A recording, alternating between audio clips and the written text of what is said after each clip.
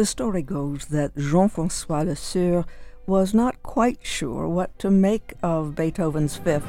Lesueur was a dramatic composer, a specialist in oratorios and operas, and the Parisian taste for such fare had persisted from the reign of Louis XVI through the Revolution, through Napoleon, through the Restoration. For audiences suddenly to be whipped into a frenzy by instrumental music, as they were in 1828, when a new series of orchestral concerts brought Paris its first sustained dose of Beethoven's symphonies, was something curious. Lesueur, nearing 70, was too refined to fulminate, but he kept a respectful distance from the novelties. That is, until one of his students, an up-and-coming enfant terrible named Hector Berlioz, dragged his teacher to a performance of Beethoven's Symphony No. 5. Berlioz later recalled Lesueur's post-concert reaction, "Oof! I'm going outside. I need some air. It's unbelievable. Wonderful. It so moved and disturbed me and turned me upside down that when I came out of my box and went to put on my hat, for a moment I didn't know where my head was." Alas, in retrospect, it was too much of a shock. At his lesson the next day, Lesueur cautioned Berlioz that, all the same, that sort of music should not be written. That story from the study, The First Four Notes, by Matthew Guerrieri, helping us to understand the disorienting power of the first four notes and all that follows in Beethoven's Symphony No. 5 when the work was heard in the early 19th century in Paris. Guerrieri ends his book with hearing Beethoven on the radio and what the German philosopher Adorno called radio symphonies, a kind of souvenir of Beethoven's Fifth rather than the real thing. We're hearing a bit of Beethoven's Symphony No. 5 on the radio right now, but happily we'll have a chance to hear what Adorno would call the real thing this Saturday as the Northeastern Pennsylvania Philharmonic performs an all-Beethoven concert Saturday, March 12th at 8 p.m. at the Kirby Center for the Creative Arts on the campus of Wyoming Seminary in Kingston, just across the river from Wilkes-Barre, under the leadership of music director and conductor Mélis Brunet, and featuring guest soloist Feifei Dong in Beethoven's Emperor Concerto. We had a chance to speak by phone with Mélis Brunet about this long-awaited concert performance. There was an anniversary 2 years ago, Beethoven's anniversary, but COVID decided differently. So we have postponed that anniversary, and it's coming up, and it's going to be a concert that's called Celebrating Beethoven, and we will feature the Overture Egmont by Beethoven, the Emperor Concerto, and Beethoven Fifth after the intermission.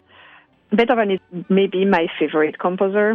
I have really a special attraction to his music, and what's funny is that I won the position of assistant conductor with the Northeastern Pennsylvania Philharmonic, and it was with Beethoven's Seventh Symphony since 2015. I feel a very, very special connection to Beethoven's music, and it's going to be featuring Feifei Dong at the piano. We are very much looking forward to this concert because, it's going to be our first Masterworks concert since 2020, actually. Not even since the fall of 2019, because since then we only have had Pop's concert. How do you do rehearsals in COVID time? Does everyone wear masks except when it's time to play? How does that work in terms of logistics? Yes, this is indeed a very good question because the orchestra is an environment where musicians need to blow in their instruments, and COVID goes through the air. So we are following strict guidelines as our orchestra is unionized. And the guidelines are basically that everybody needs to be masked on stage during the rehearsal and the concert, unless you're playing a wind instrument, and then you can unmask when you are playing, but mask again when you are not playing. So when you have soloists, like people who came to our concert, they could see that our soloist singers were masked for the entirety of the concert as well, of course. I was also unmasked, so I could talk to the audience. However, for this performance here, I've decided to go masked because I will have been traveling, and I don't want to put anyone at risk. So I will do this performance masked. But yes, so these are our rules. And Melise, for you as a conductor, how much is lost if you are wearing a mask in terms of those nuances that you want to communicate to the players? Yeah, this is a big challenge because, as you know, for the conductor transfers a lot of the music and the emotion through the face, the facial expressions, the eyes. So at least we can see my eyes, but all the face is mostly masked. So that adds a layer of complexity to the job. But I would say, like, the musicians here know me well, because I've been working here since 2015, and it's not as if I was guest conducting. I was guest conducting an orchestra in West Virginia a month ago, and I had to do it masked, and that was much harder because I generally don't work with them, So it made everything harder. Here, the musicians know me well. I know them well. And, of course, that requires for me to be probably extra expressive and extra clear. So some things that generally you can read on your face, they will need to read it differently. So it brings some creativity. For the audience, it doesn't change anything because they just see my back. So it's all the same. And now, of course, the music itself. Is there something that gives this particular choice of pieces, Egmont and Emperor and Symphony No. 5, some sort of resonance between and among the pieces, a sense of power, or the way that Beethoven may express the notion or energy of power? Yes, absolutely. I think you pointed here that there is that sense of power, but not a negative power. Often when we say power, we can also imagine that someone is going to exacerbate that power on other people. But here there is a sense of human natural power, and a power, in the case of Beethoven and those pieces, for justice and for fairness and for equality. And there is a very healthy power that is against tyranny as well, against all those things that he really despised.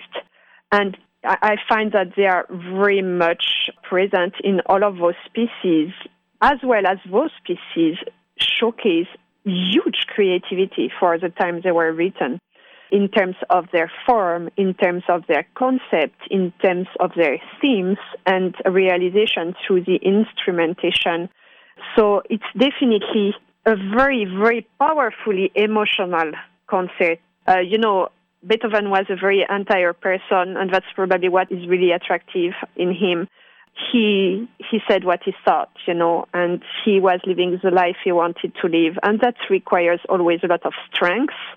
And I would say that in this program, in all of these pieces, that's the common point, the power of each individual, the positive power that we all have in us, and we can seek and decide to live. Let's just look at the Emperor Concerto for a moment. And it is a big, long concerto, and we always like to ask how it is that you all sustain something from the first note to the end and take us with you in many ways, perhaps sometimes a conversation with the pianist. Would you call it a journey? Absolutely. That's what is fascinating with Beethoven, and not only the Emperor Concerto, but with Egmont. This is a journey. The story of Egmont, and we can feel even when the head is cut in the music, this is a journey. Then there is the Emperor Concerto, as you mentioned, is very long and requires a lot of endurance and lead in terms of going through the story and what is happening. And that is done through the chamber music and collaboration with the pianist, because, the pianist comes with her interpretation on which she has been spending weeks and years of her life. And then we come together to create that very unique, so her story, the orchestra story, my story, we are in communion to create this story for our audience. That's going to be very unique. And it's not something difficult for us musicians to do. It's what we love to do, to share stories and to share our passion with the audience. And for us, it's like drinking water. We need that We need to be able to do that. That's mode we know since we are kids and teenagers, because we all started playing very early. We know how to get into that spirit, into that place in our body and in our mind, and to find the endurance and the strength to say that story with the most beautiful feelings we have in us. It's definitely draining and exhausting, because you give of yourself. Your job is your body and brain, and everything you give is yourself. So yes, it's definitely exhausting, but it's what we live for, because we love it and we need it. And sometimes we find here when we play Symphony No. 5 on the radio that so much attention by listeners is given to the opening that they miss the good stuff that comes after that. How do you bring us along after we've heard that opening?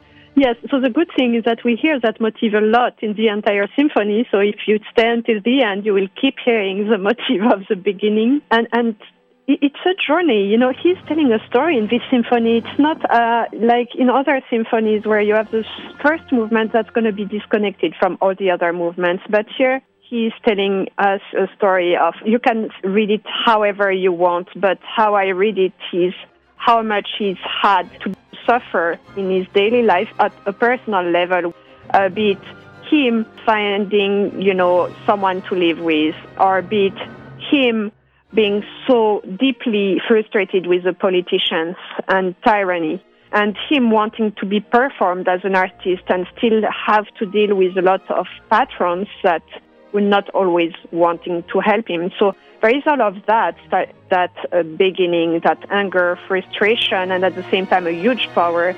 And that ends, and that goes through the journey of a second movement that is absolutely gorgeous, one of the best second movements in terms of melody and transformation of the melody.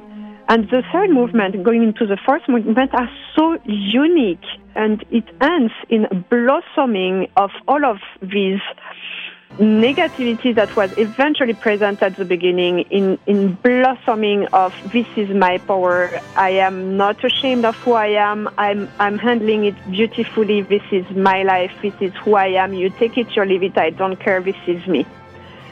And if you miss that, that's too bad, because we want to see that transformation.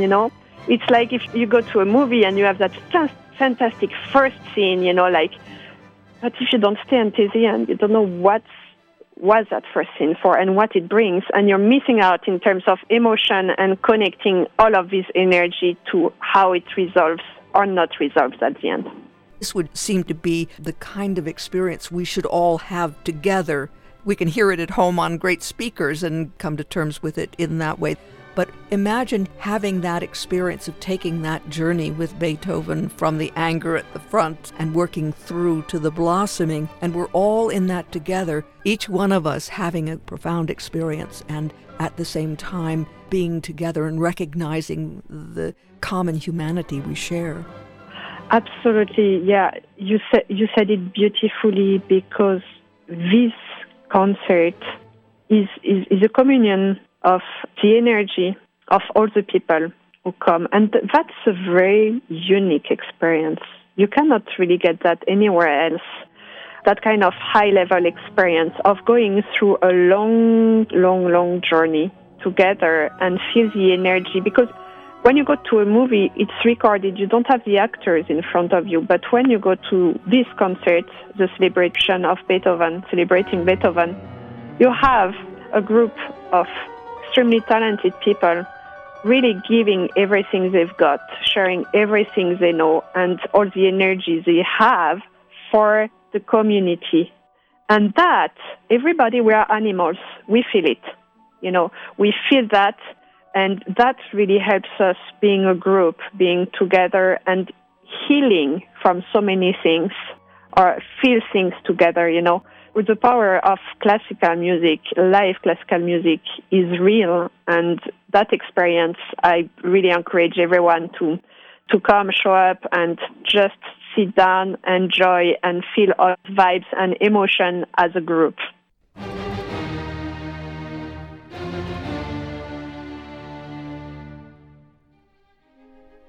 Melisse Brunet, music director and conductor of the Northeastern Pennsylvania Philharmonic, speaking with us about a program titled Celebrating Beethoven, a program that will open with the Egmont Overture of Beethoven, continue with the Emperor Concerto featuring guest pianist Fei-Fei Dong.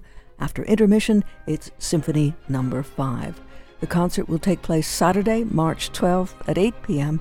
at the Kirby Center for the Creative Arts on the campus of Wyoming Seminary in Kingston.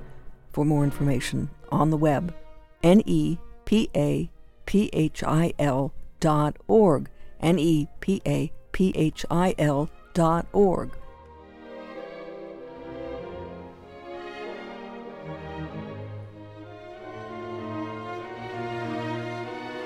Celebrating Beethoven, Beethoven's 250th birthday, a delayed celebration because of the pandemic, but now more meaningful than ever perhaps.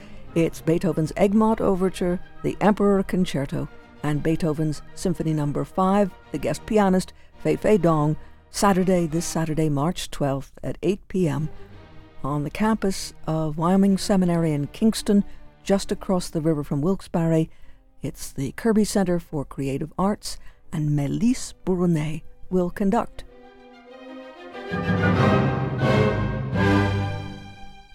For more information, nepaphil.org.